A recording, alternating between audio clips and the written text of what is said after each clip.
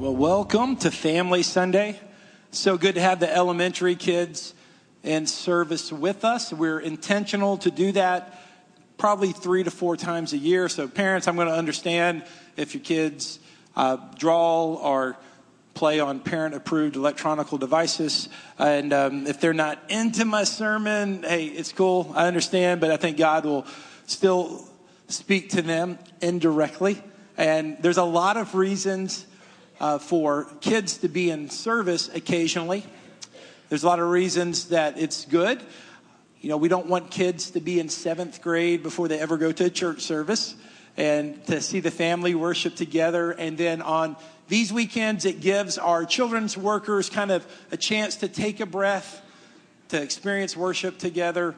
And so thanks for accommodating us. And another reason is not every child here knows who I am. I don't know if that's necessarily important, but I realize that very clearly on Christmas Eve, because there's this little 4-year-old child in our church named Drew, whose parents are heavily involved in our church. In fact, they started our Awana program. So every Wednesday afternoon, Drew comes with his mom to our church to set up for Awana. And I usually come out of my office and I look for Drew and I say, Drew, give me a high five. And some days he gives me a high five, and other days he's not so ready to give me a high five, and I have to coax it out of him. But I've kind of built this rapport with him and this friendship with him. So on Christmas Eve, when we had our service here, and this place was packed, we brought chairs out, and Beth did the incredible job she always does in the first part of the service with music. And then my part came up, and I did what I'm doing right now. I came up before you and with a microphone, and little Drew's out in the crowd, and he said, "Hey, I know that guy. What's Aaron doing up there?" So I'm not as famous as I thought I was. So Family Sunday is a good way to integrate things. But we're back in Mark chapter 9, and if you're visiting with us, you will not know this, but over the last few years, we go in and out of Mark chapter 9. I'll do a few series, and then when we have a transitional Sunday or a transitional series, we have been going verse by verse through Mark 9. And so we've landed today on today's passage, and the Scripture speaks. I just want you to know that. Scripture speaks. And on this last Sunday of the year, the text landed where it did, but God's Holy Spirit is going to make this particular scripture life to you. And this is a good reminder for you in the next 3 days to evaluate how you're going to feed yourselves spiritually with God's word in the year 2014. You have if you want to do like a 1-year plan, you have 3 or 4 days to kind of evaluate that, and you can use the app YouVersion to find a variety of plans. We may have a handful of plans about how to read the New Testament in a year at the Communication Center. I'm going to try to put that on my blog this afternoon or tomorrow, because it's a plan that I use. It takes me through the New Testament in a year. And if you've never done that before, I would encourage you to start with the New Testament. And if you've done that, you want to expand to the whole Bible, that would be positive also.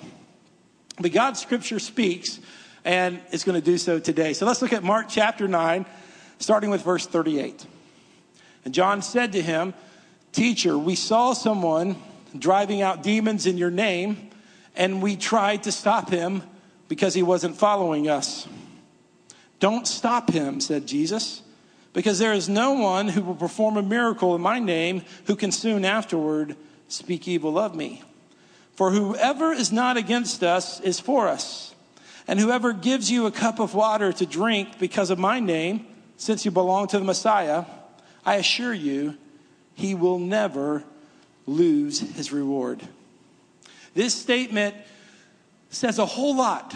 And there's a lot of things being spoken in the scripture. I'm going to give you 3 ideas today that as I prepare this message seem somewhat disconnected, but I really believe God's Holy Spirit's going to make these different observations life to you and meaningful to you. Right away, the scripture makes something crystal clear, that when it comes to following Jesus, when you really understand who Jesus is and what Jesus asked us to do and how we respond to the grace of Jesus, it's that all in or all out kind of thing. Following Jesus is not something you do casually, occasionally, or conveniently. When you follow Jesus, you're all in. And that's why Jesus, when he responded to these disciples, he responded to what the disciples considered unauthorized ministry. People that were not part of them doing ministry. Jesus said, listen, they're ministering in my name. Because they're ministering in my name, they're with us. Because they're ministering in my authority, they're with us. Now, let me just give one disclaimer as we look at the full scope of Scripture. If you've read the New Testament, there are a lot of passages that challenge us to oppose false doctrine. And in the book of 2 John and 3 John, it goes so far as to say we shouldn't even have fellowship with people who have incorrect doctrine that opposes the gospel message.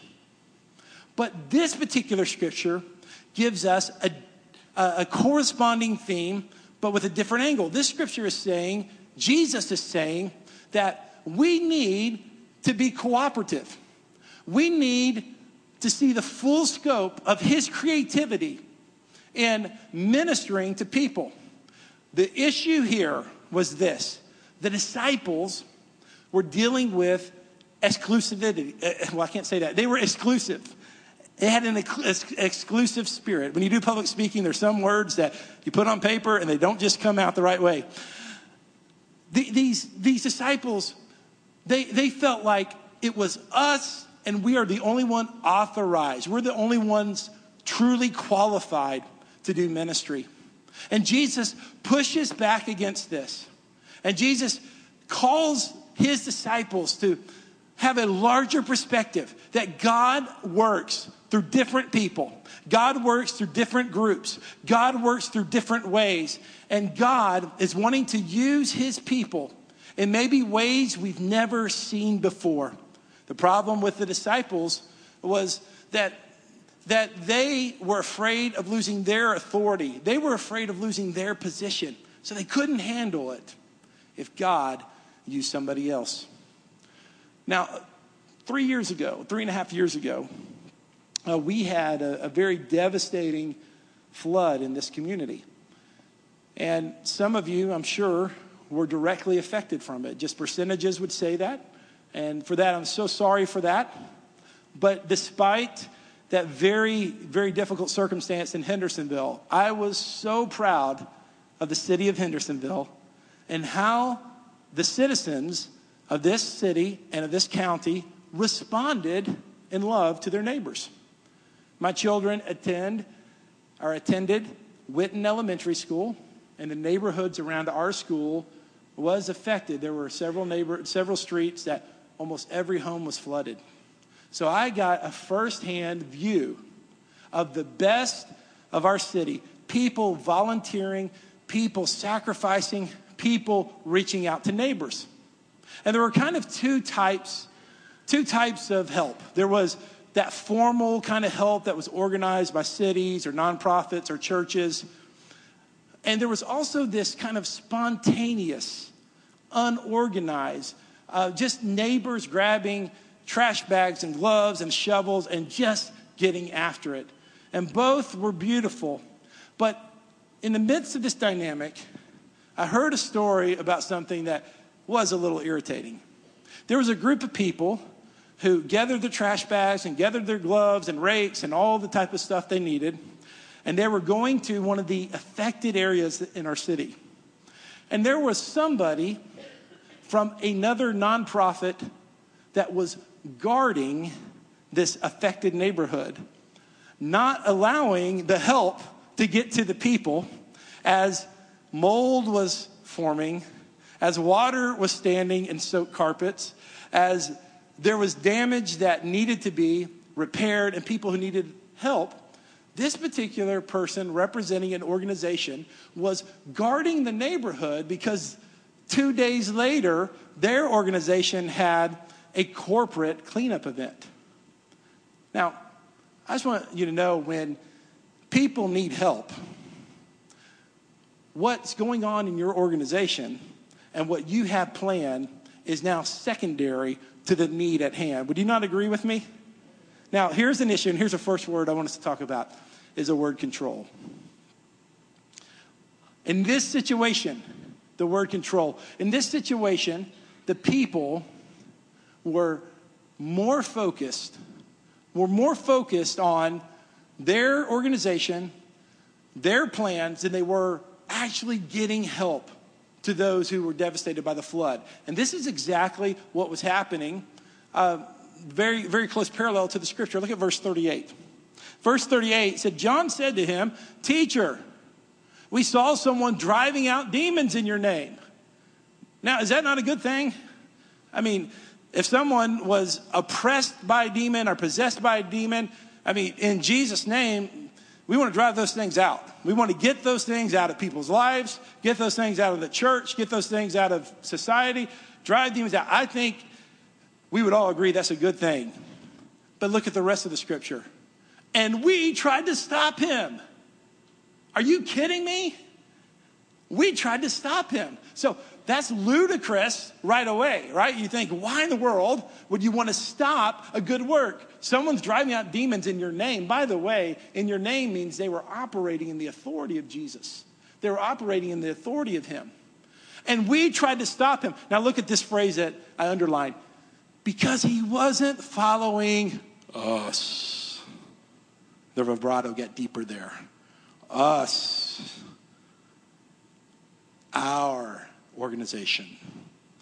Our church. Our ministry. Our 242 group. Our theological perspective. Our opinion. Our acclaim. The disciples had lost perspective on why Jesus came. Jesus came to seek and save the lost. Jesus came to set the captives free. Jesus came so chains that were on people would be loosened and would leave and would fall off. And all the disciples were concerned about was us being exclusive. There were some control issues here.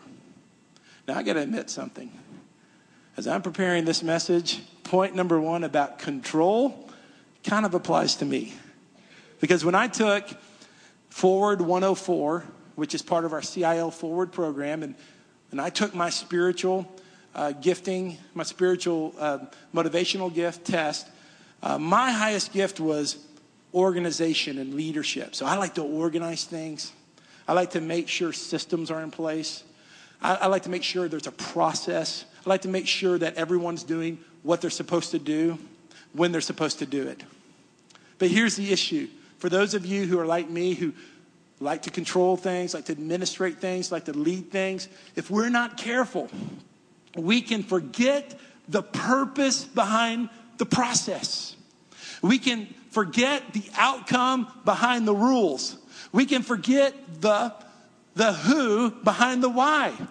There is someone that we are being called to touch, to reach, to influence, to stir up, to give a helping hand to. And like the disciples, we can say, Jesus, we're stopping them because they're not part of us. That's an exclusive spirit. And I want to tell you this. Pride within people and organizations does more to stop the work of God than anything.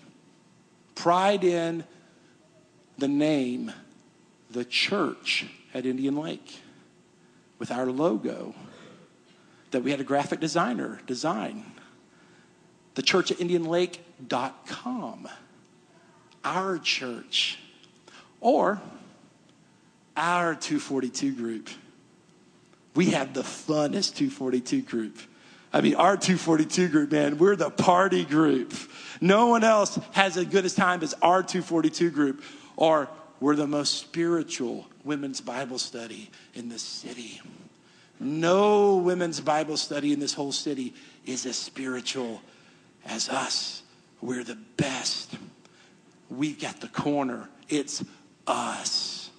That is why opportunities like Tuesday night, as we do a citywide church service at Cornerstone, is important. That's why the MLK service on January 19th, when we partner with Community Church to provide the only MLK celebration in the city of Hendersonville, it's important because it demonstrates unity, that we are part of something. That's why I participate every month in the Hendersonville Community Pastors Association, because we may meet here and we may go to this church, and this may be where God's called us, but we're not the only thing going on, and we won't be the only thing going on. There's something bigger. God is doing his work all over the place. And for God to do his work, it's going to have to be bigger than one church or one denomination or one movement to reach this city, to reach this region, to reach this nation. It's going to be everybody all in. And we can't have an exclusive spirit. We can't have, theologically, we can't say, well, we're a certain type of church and that other type of church isn't spiritual. Man, that is the biggest kind of pride. We can't say because we have this perspective on our theology. Everybody else has missed the boat and they're not quite what they need to be.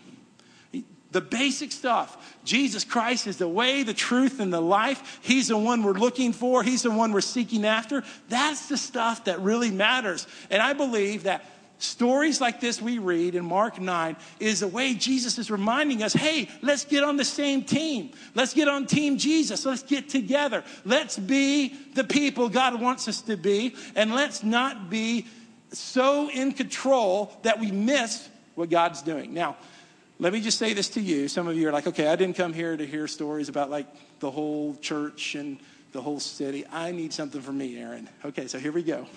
This is what I think the Lord wants you to hear on this point. Some of you, God wants to move in your life in 2014 in an area you can't control. Often, not always, but frequently, and there's a pattern in Scripture and in life that God moves in the things we can't control because that makes us dependent on him. We want to control our health. We want to control our finances. We want to control our kids. We want to control our environment. We want to control our job. And the simple fact is this, is that most of the time when we try to control things, we go into manipulation. Prepare, yes. Do your best effort, absolutely. Control, you can't control the things of the Spirit. You got to put it in God's hand, right? It's in God's hand. So be open. In this coming year, if there are aspects of your life, you're like, I can't control this. I'm out of control. I don't know what to do. You may be in the exact position God wants you to be in, and God's going to move within that thing you can't control, whatever it is. And he is at work in that. We have to trust him for that. All right, it's 21 minutes till noon. Does anyone here have tickets to the Titans game and you're on the way? That's what I thought. No one wants to go to that game today, right? I mean, you can't give away tickets to that game right now. I got invited to the game and I said, no. There is some advantages of a losing season. And as a pastor, a losing season really helps church attendance. So praise God for that. Well, being an NFL fan, and probably statistically, most of you are NFL fans, you know that a big deal in the spring is the NFL draft. And it is a time you shape the next team because you pick college players to come on the particular NFL team. Leading up to the draft, they have all types of scouting combines. In recent years, these scouting combines are now televised, which I'm a huge football fan, but it is the boringest television possible. You see men run and lift weights and stretch and do a vertical jump. It's amazingly boring. What's happening at these combines is this. The scouts are evaluating the size of the athletes, the speed, the agility, all of the different characteristics. And inevitably, this happens every single year. Somebody that you've never heard of that never did anything as a college football player gets drafted in the first round just because they're strong, just because they're fast, and just because they're agile. There's only one thing that the scouts forget about. They get so enamored with the size and speed. Here's what they forget about. Can the dude play football? I mean, can he do it? What does the film say? Like, I remember a few years ago that the Titans drafted this running back.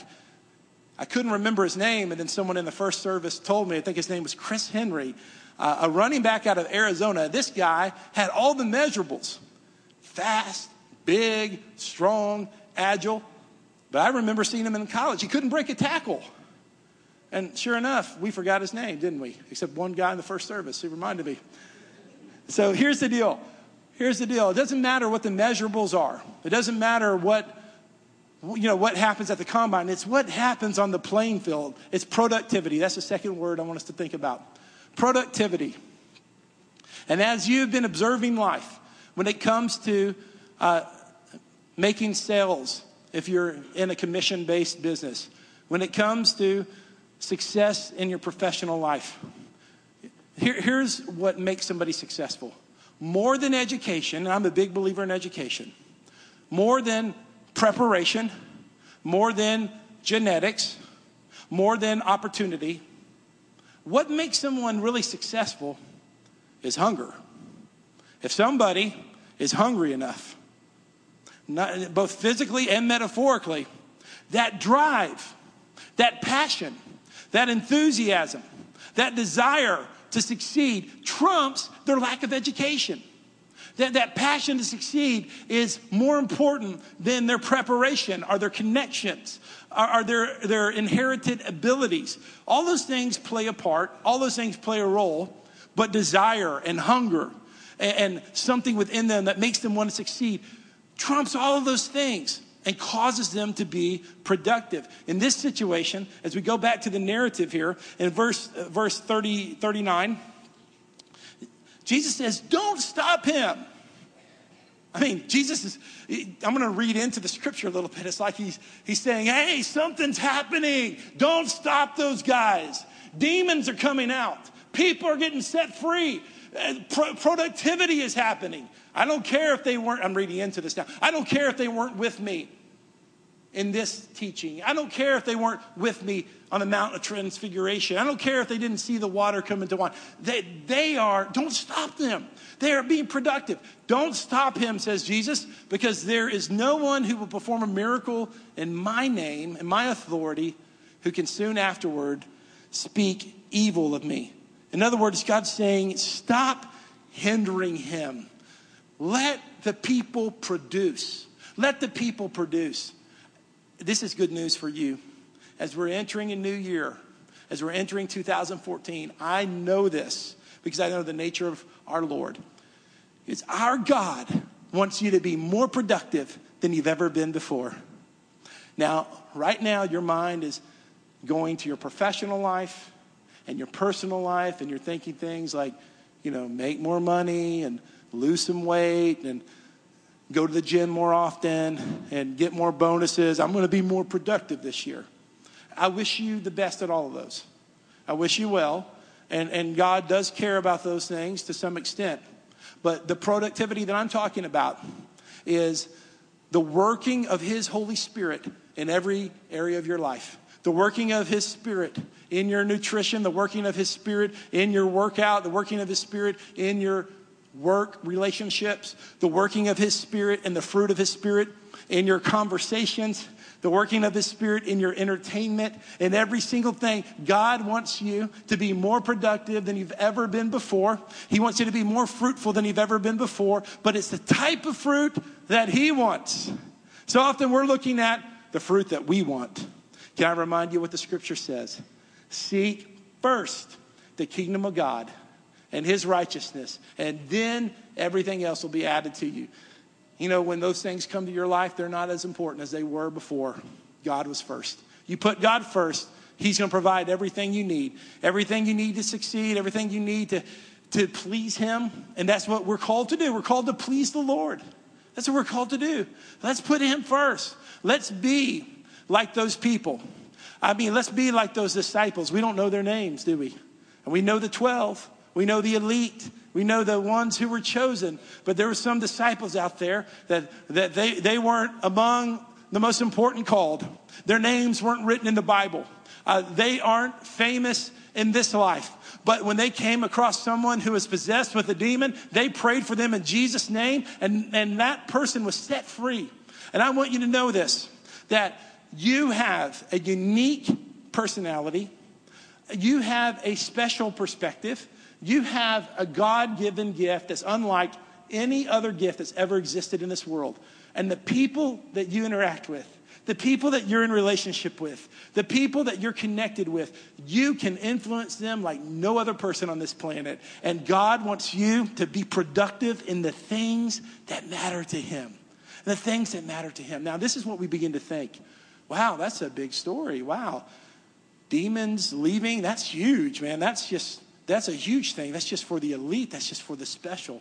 Now, I love how Jesus now brings this story maybe back to where I am and where most of us are. Look at verse 41. He says it this way.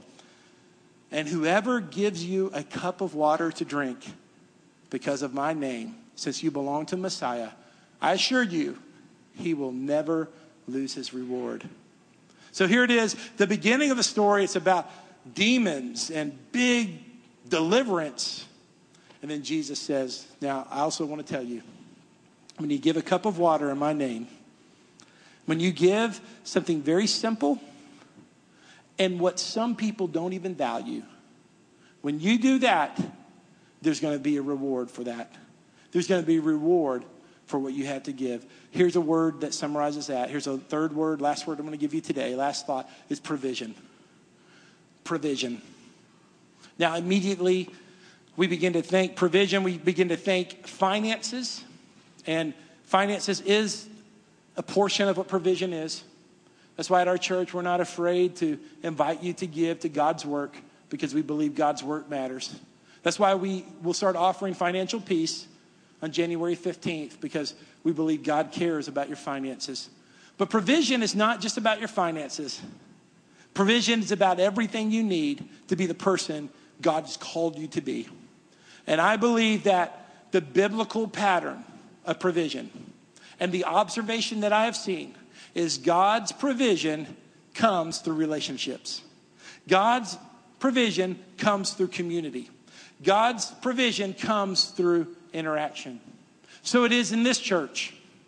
We are filling holes and filling ministry opportunities for 2014. God's provision is coming to this church through people. Do you know how God's provision is coming to this church? Through relationships. People that I'm in a relationship with, people that Beth and Matt and Pastor Deborah are in relationship with. We're connecting with those people and we're connecting them to a need. Relationships are the answer to the provision you need. Do you know that it's most likely that the next promotion you get or the next job you take is going to happen through a relationship that you make? It's a very likely scenario.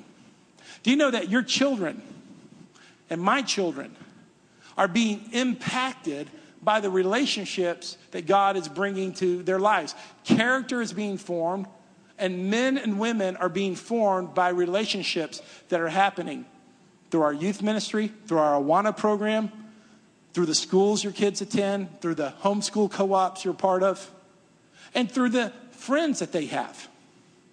One of the prayers that I prayed for my kids frequently through the years is that at every stage of my kids' lives, that they would have significant relationships. And I invite you to join me in that prayer. Because often we pray, Lord, I pray for my kid's spouse someday. And that's a good prayer. But you know, it's the relationships that they have before they meet their spouse, if God's will for them to be married. Those relationships before they meet their spouses who makes them who they are. So it's relationships every day, at every time, in every way. God's provision for you.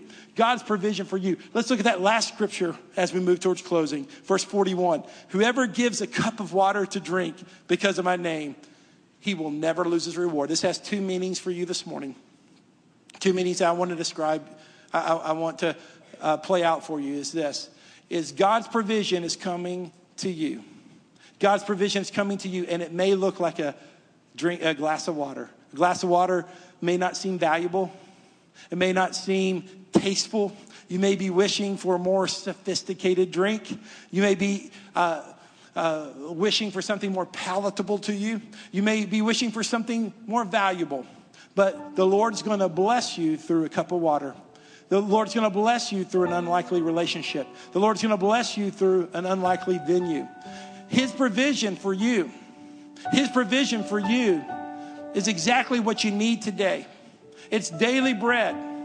And this is something that I feel the Lord's saying clearly to us today. I said this in the first service. Some of you, there is manna on the ground right now, and you're not willing to bend over and scoop up the manna the Lord has for you because you're looking for something better. And God says right before you, I provided for you today this manna.